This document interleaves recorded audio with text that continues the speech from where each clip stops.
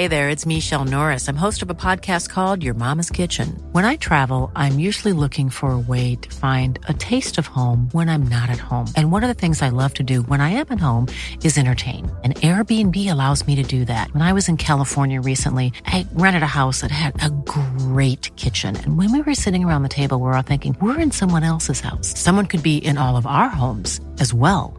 If you have a home, but you're not always at home, you have an Airbnb.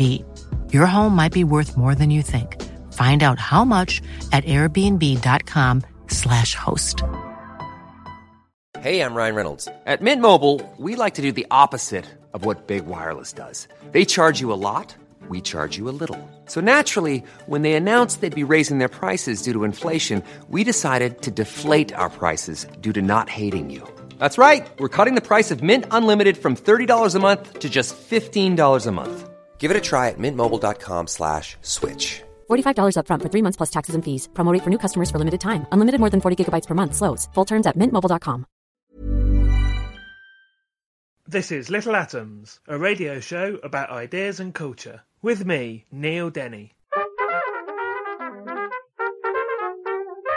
This week, we're taking a journey to the wild ends of the earth with Dan Richards and his new book, Outpost.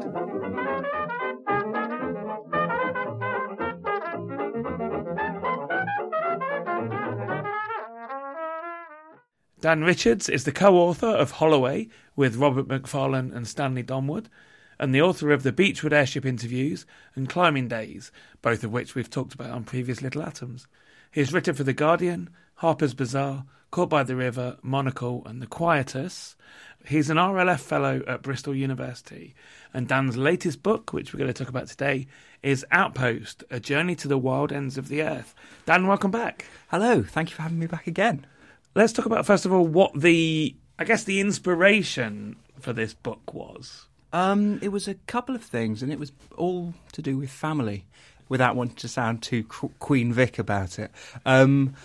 The last book that I did, the climbing one, was about my great-great-aunt and uncle. And while I was writing and mountaineering in their footsteps, I spent some time at sort of high mountain cabins, these kind of very sort of altitudinous, quite Spartan spaces, which I'd never really considered. And I think a lot of people don't really consider how alpinism works unless you're involved with it yourself. So, you walk a day's worth in my case, because I wasn't terribly fit, at least at first. The first time, it's at least a day. The second time you go back, it's half a day, and you don't hurt as much. And you hike up through sort of Heidi-like grasslands, and then up over glacier and up above the snow line, and then perhaps you'll find a sort of cottage or cabin, and if you're very lucky and it's the right time of year, maybe it will have a guardian who will cook you sausages and rosti, and then will wake you up fiendishly early in the morning, where you have a go at a summit or a long trek along sort of ridge or something like that. And these really interesting little cabins, and some of them were quite sophisticated and some of them were pretty much just more architecture than being outside, but not much, set me thinking. And the other thing that inspired the book was the fact that just before I was born, my dad returned home from an Arctic expedition that he'd been to Svalbard. He'd been up to Svalbard, which is the last land before the North Pole, a sort of Norwegian archipelago, formerly called Spitsbergen in general, but now Spitsbergen is the major island of that. He'd been in a place called Ny-Ålesund, which is kind of a company town for climate scientists. And when he came back, he brought a polar bear pelvis that he had found on Kongersfjord, and he sort of, came back, and he'd had to get several flights from Ny-Ålesund to Longyearbyen, and then Longyearbyen to Tromsø in Norway, and then Tromsø to Luton, where they'd handed back the bear gun, sort of elephant gun that he'd had to take in case polar bears took too much of an interest in his party that he was the leader of, and then got several trains to Swansea and then Pencloud on the Gower, where my parents lived, and turned up and was thoroughly knackered after several months away. And then the next morning he unpacked his kit, and from deep within the kit he drew out this amazing bony frame that was always in the several houses I had growing up and always fascinated me as a child, because it seemed like this really, oracular, in the sort of way that Georgia O'Keeffe was fascinated by the kind of apertures and almost hagstone kind of portals of the pelvis, this most interesting of shapes. To look at it growing up, it always seemed to embody in some strange way this great venturing that my father had done before my birth, and seemed to speak of these amazing, impossible landscapes that he'd explored. Obviously, listeners cannot see this, but just for my benefit, Dan, how big is a polar bear pelvis? It's probably the size of between a foot and a foot and a half across. If you imagine, I'm trying to think of something similar.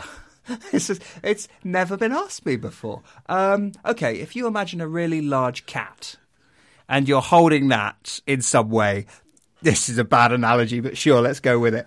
Or like a motorbike helmet. If you were holding a motorbike helmet, that kind of perhaps size, mass kind of thing, but it's utterly strange and weird to behold. And it's not a bone that I'd ever really considered, but it's quite big, it's quite interesting. And it's got these growing up, I knew it was a pelvis, but I don't think know what a pelvis was. And because you have the kind of hip joint sockets, they do look like sort of eye sockets. And so I was always thinking that it might be some sort of scully type thing. It's quite dinosaur-esque.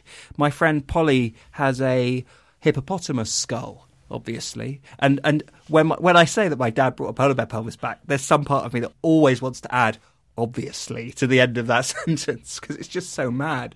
But Polly has this hippopotamus skull, and it has similar kind of sockety eyes, because hippopotami do. And when I saw that recently at her house, I was like, vindicated.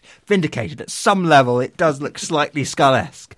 But and it's a big thing. When you're a little kid, it's a big sort of strange object to have in the house. And sometimes it was on my dad's desk, and sometimes it was hanging on the wall. And it had this amazing sort of, the ends of the hips are slightly broken. It's like a quite coral interior. It's amazingly heavy and yet sort of lighter than you think. And holding it, you're like, how heavy should this be? And it's got this line of quite dorsal, quite mountainous crests going over the back of it. It's a really, really interesting thing. And when to look at it, you lose yourself in it, the amount going on with it. And so this is a book that's based around the idea of, the refuge, be that a hut, a bothy. There's a chapter on the lighthouse, which we'll touch on later on. But of course, what that means is it's also a book about the wildernesses in which these refuges are set, isn't it? Yes. It's about going to the ends of the earth and seeing what's already there, what's been left by previous expeditions or people who sort of like stuck it out. These are the kind of last refuges, both in terms of jumping off points for expeditions, but also there's a place in Svalbard that I visit called Pyramiden, which is a Russian ghost town, and that was the furthest outpost of Russian communism until it was abandoned and mothballed in the mid to late 90s, when both the communism and the funding ran out. And now is this most amazing kind of paused, very eerie, beautifully silent space. So some of them, when you think of an outpost, you might think of something like a lighthouse, which is obviously, manned, but manned maybe by 2 or 3 people at most. In the heyday of rock lighthouses, or a bothy, or a firewatch cabin, which I think we'll talk about later, which has 1 watchman in it. But some of the lighthouses, some of the outposts that I visited were populated by thousands in the case of Pyramiden. And okay, so we're going to go through some of the places that you visit, and we'll start with Iceland, which is the first one in the book after the introduction. And in Iceland, there's this network of shelters. Iceland is this country where most people live around the edge, around the coastline, and often these shelters are are inland, in walking paths across the middle of the country. So who maintains these?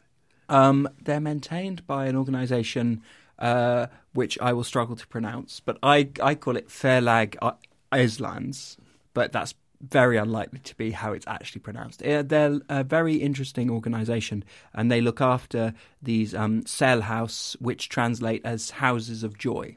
And these buildings were originally built by the Norse, as you say, to make certain journeys on foot possible through the kind of barren hinterland inside, very cold, permafrosted and tundric hinterlands. But the journeys had to be made to get to places like, for example, the Parliament Stone, where the decisions were taken.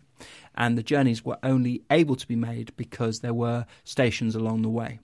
The early Sælhus were... They never thought to move the Parliament somewhere more convenient. Well, your convenience... This is the oldest Parliament in the world, isn't it? Yeah, that's right. Yeah. And I think your convenience is someone else's. Well, now I've got to walk. So yeah. And I don't know. I mean, that decision would have to be taken at the Parliament, at which point everyone's there. So let's just keep it as it is. But also these Sælhus were used by farmers as sort of storage for food for sheep, because the sort of sheep and farming was always very important. But anyway, what would happen was that the Norse would go across and they would make these early shelters, which were really like, I described them as rock and turf igloos, if you can imagine that. They'd sort of hollow out as much of the permafrosted ground as they could, and then they'd build this man-made cave, and they would have this little black dot on the horizon that they could walk towards, perhaps, and they would have to do 20 miles in a day, and then they could be assured that there'd be this little kind of pod-style situation, which would be warm because there would be, Eric and his 5 Norse friends all crammed in there, and maybe it could be somewhere where you could store some provisions as well. But over the years, like the ship of Theseus, I think, they've been rebuilt so many times that very little apart from the foundations remains, and now a lot of them resemble quite eccentric but recognisably a bunkhouse. And this organisation that I went out and helped renovate a couple of the Sælhus with, they look after the Sælhus and open them in sort of the summer for people to use, and they've become incredibly popular. And so, whereas you would have these little houses which perhaps a couple of Icelandic people might use of a weekend to get out and see their great, glaciers or volcanoes or, something like that, now you will have a campsite around it of several hundred people, perhaps, in 50 tents. And so this organisation are having to wrestle with the idea of, do they put in sanitation and things like that? And wrestling with the idea that if you're in a Brandt guide and you've become one of the destination wildernesses on Earth, is that wilderness... Is it a wilderness? Exactly, yeah. Are people inevitably going to destroy the thing that they've come to see?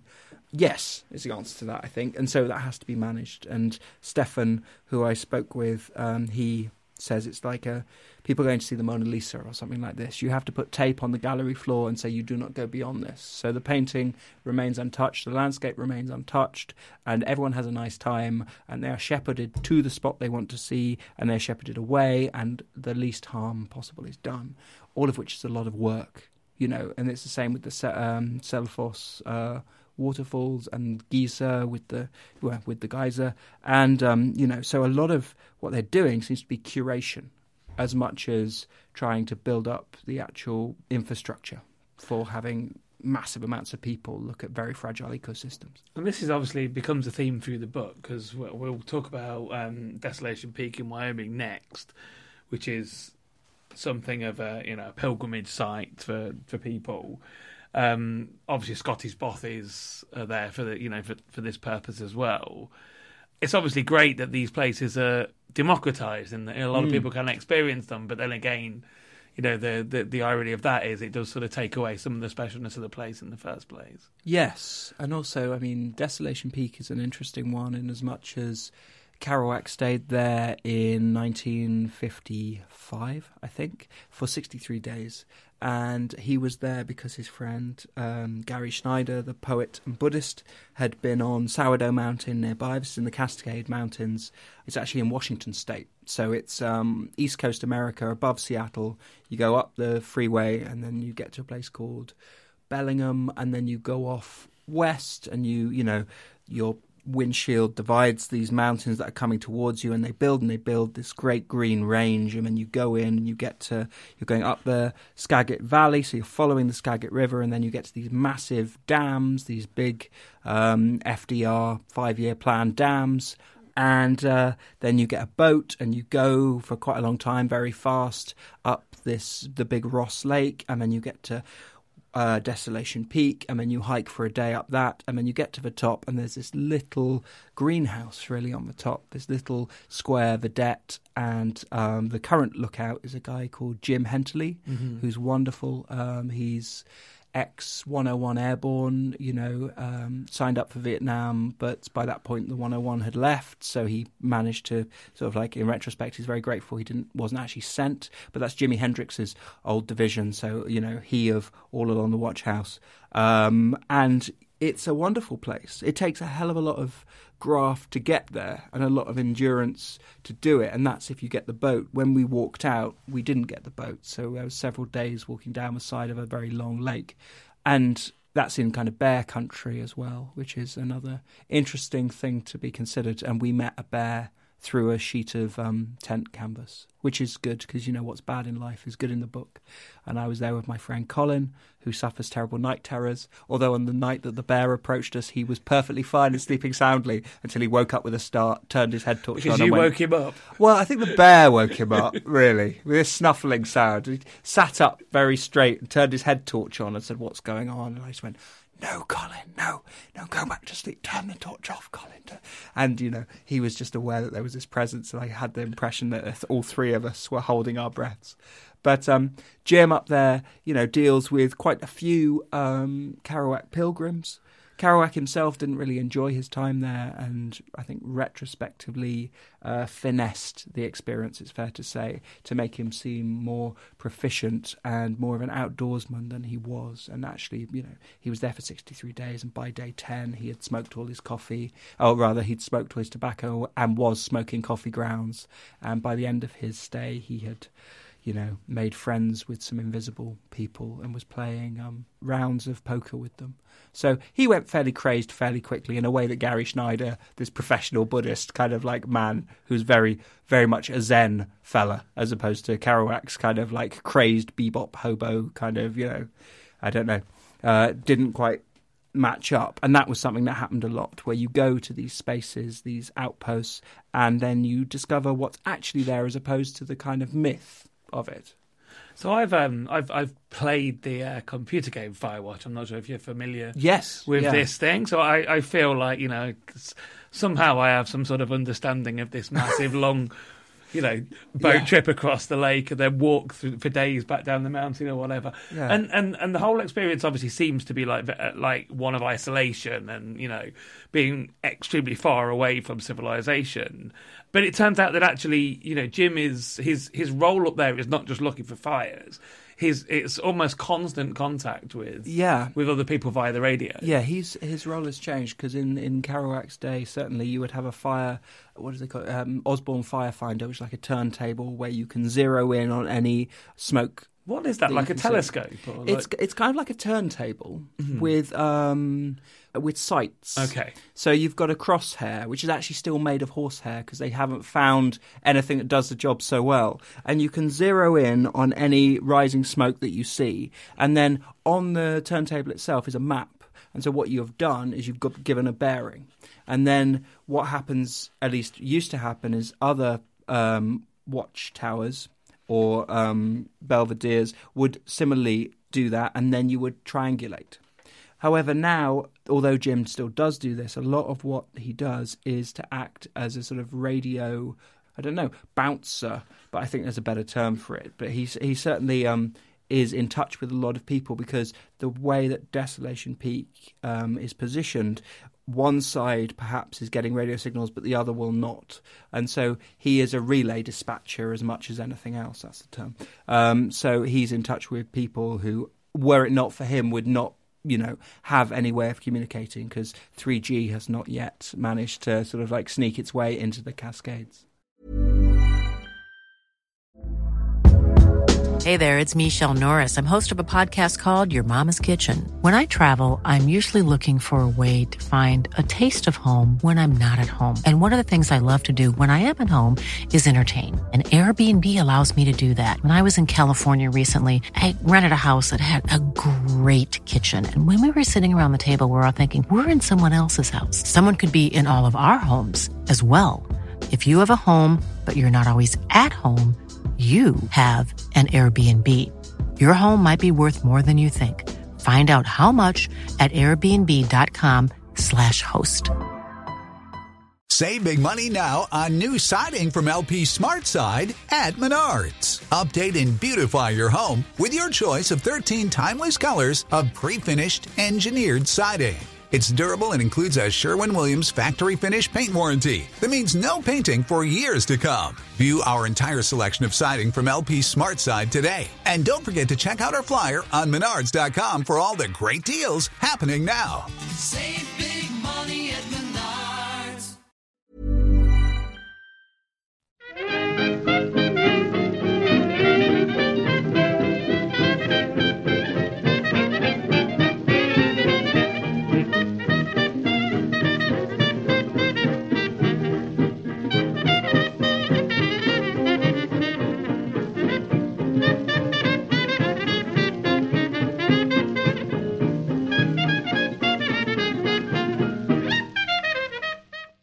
You're listening to Little Atoms. I'm Neil Denny. Today I'm talking to Dan Richards, and we're talking about his latest book, Outpost, A Journey to the Wild Ends of the Earth.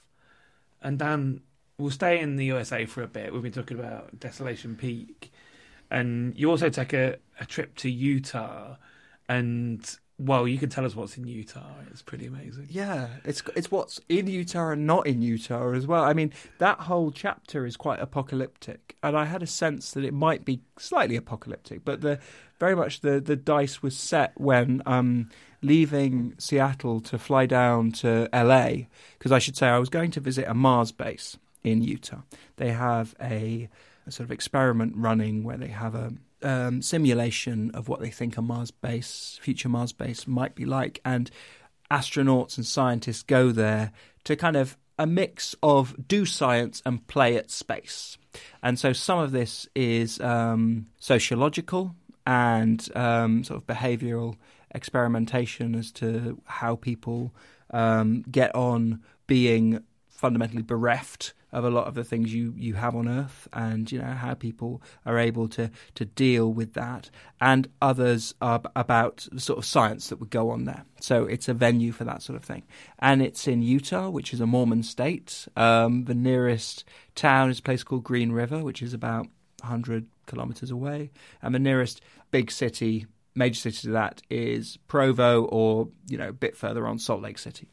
So I was trying to get down there, and I hadn't been given the go-ahead. So from Seattle, I flew down to LA to stay with some friends. And on that flight, I was sitting next to, as it turned out, one of the major lawyers for Amazon. We got talking, and she was telling me that they're building this HQ2. One of the reasons for that is they've drawn some circles on a map, and they've sort of determined that North Korea can potentially wipe out East Coast America, so they want somewhere... West Coast. Yeah, because if everything's irradiated, you'll need some more stuff, and Amazon can help you with that. And none of this was said in a smiling way, and I was thinking, wow, there's Portland down there, thousands of meters below, and gosh, doesn't that sunset look slightly, strained and nuclear suddenly? And obviously, Amazon have other reasons to move, like more lax labour laws and things like that on the West Coast. But the thing about the whole trip, the trip began to get a bit sci-fi from that point on. I went to LA and I was given the sort of first test batch of something called Soylent. Soylent. Yeah, they've got a new drink called Soylent. And it's a lovely chocolate drink, and I was given it, and it's made of soy, not people. And I was just thinking, okay, alarm bells here. And then flying into Salt Lake City, things got a bit weird, and I got my first ever Uber to the station for a train that didn't exist, and it was buses, but then you're bussing through this tent city of homeless that goes on for ever, and then you go through this very apocalyptic rainstorm in a desert, and then you get to down to a place called Green River that isn't green and there doesn't appear to be a river, and then you try and hitch, and I was very much like Hugh Grant stumbled onto the set of No Country for Old Men, and not driving in America is treated very much like a political act until you explain that. It's great how you don't drive, and people, when you explain that, people still say you should have hired a car. Yeah, even so, you're not going to get there. And then eventually I just stumbled upon the fact that I'd been to university with a dinosaur expert who lived 3 miles away, which is nothing in America. I mean, 3 hours away, which is nothing at all in America in terms of distance, because they don't deal in miles or kilometres so much as hours away, which is the same for a few of the places that I visited for the book. Such were the vast scapes that I was covering. And so I got a lovely lady called Amber, gave me a lift who I'd never met before. She was a friend of my friend, and her middle name was Bones. And I never determined if that was a kind of, nom de guerre, or actually she was called Bones and was a dinosaur expert. And she was explaining to me that where the Mars base is carrying out all their research is also the major source of fossils for the Utah raptor, known locally as the super slasher, which is the bad one in the first Jurassic Park that really upset Jeff Goldblum and got into the canteen and ran amok. And so you end up with this amazing thing of being at a Mars base, talking to some scientists about the fact that they dig up quite regularly dinosaur skeletons, which they then have to ignore. Because you get all these, would-be astronauts going, oh, damn. Well, just discount that. Sort of leave that and go for these rocks over here, because they have rocks on Mars, but it's very unlikely they'll have raptors. So what are they doing? Tell us some more about what they're actually doing there on the site. Well, a lot of it is about sensory deprivation and about the way that teams of people work. Mars is a long, long way away when you consider that the moon is 48 hours away. So when something like Apollo 13 happened, they could rapidly sort that situation out. And whilst it might have felt like an eternity to those people involved, they have the opportunity to use the moon as a slingshot and they get their crews back. Mars, depending on the relative orbits around the sun of Earth and Mars, is 6 to 8 months away. And you can tell it's a vast distance because if America uses hours, space travel uses months. And then you get there, and if something's gone terribly wrong, you wait a month and then you can come back. So that's another 6 to 8 months back. But that would be pointless and very annoying. So you'd probably stay there for at least 18 months before coming back. So at least 3 years of your life on this journey. And the first 6 to 8 months of the journey out, you are travelling away from Earth as fast as possible. And I don't believe there's any possibility of coming back before you get to where you're going. So the sort of people to be sent have to be comfortable with that, and if not comfortable, able to deal.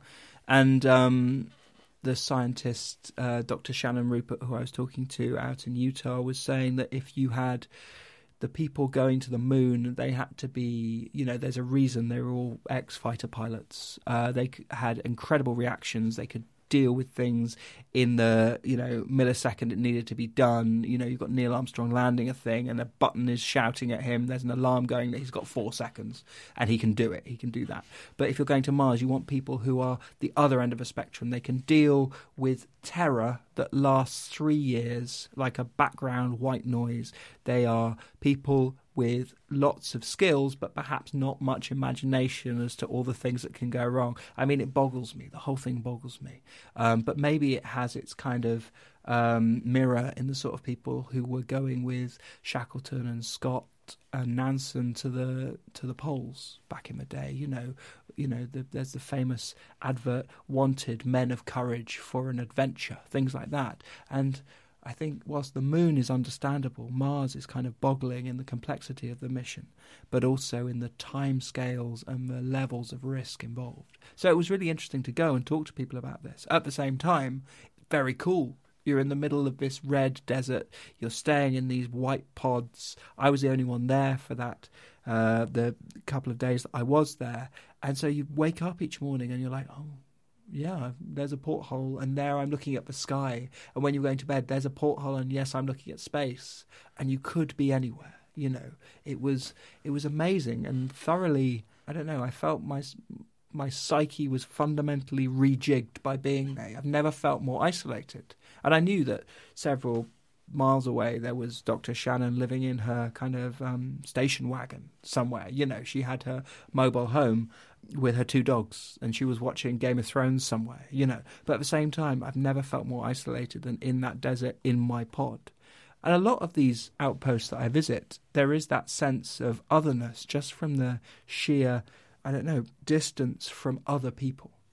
But then I make the point further on that many people could be fundamentally boggled and changed if they just turned off the internet and their phone for a week. And you get people here.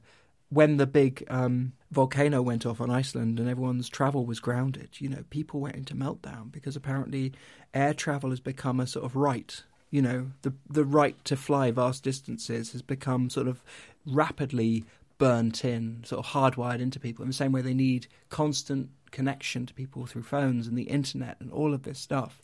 And just taking that away, people rapidly go into meltdown. And just seeing the bounds of that was also an interesting almost tangent that came from the book.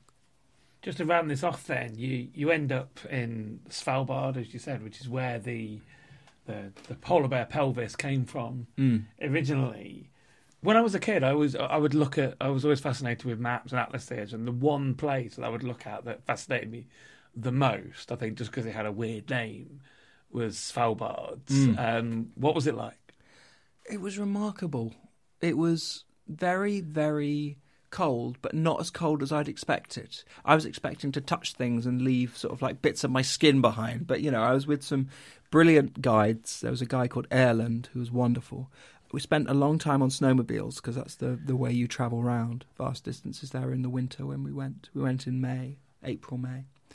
And we went out on the Barents Sea, which is, you know, as far as we could tell, was solid all the way to the pole. So if we had enough food and fuel, we could have snowmobiled our way to the top of the earth. And again, you know, I share your fascination with the maps. You know, the idea that the names of these places are so cold and so impossible and so strange.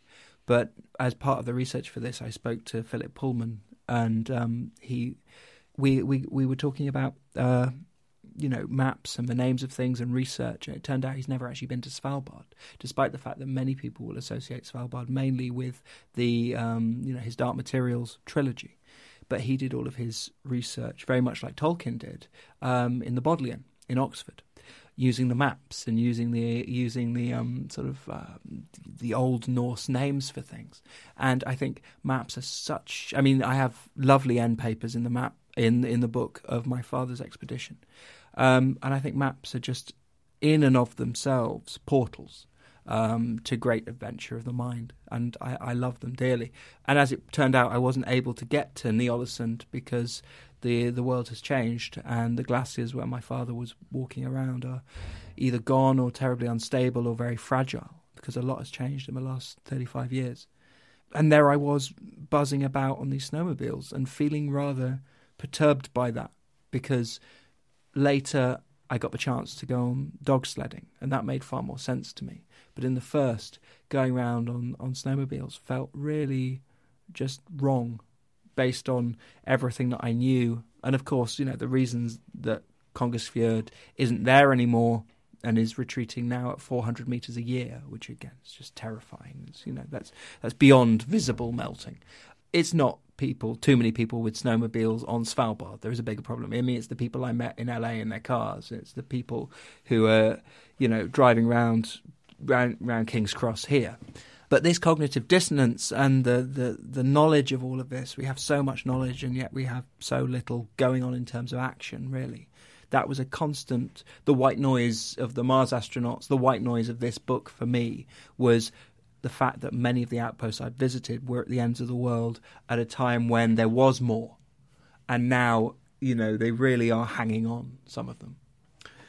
So I've been talking to Dan Richards. We've been talking about his latest book, Outpost, A Journey to the Wild Ends of the Earth, which is out now from Canongate.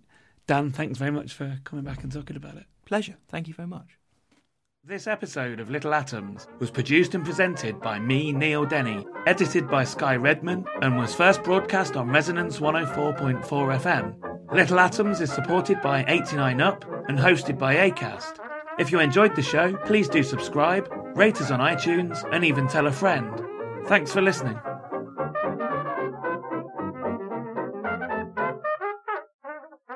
Bye.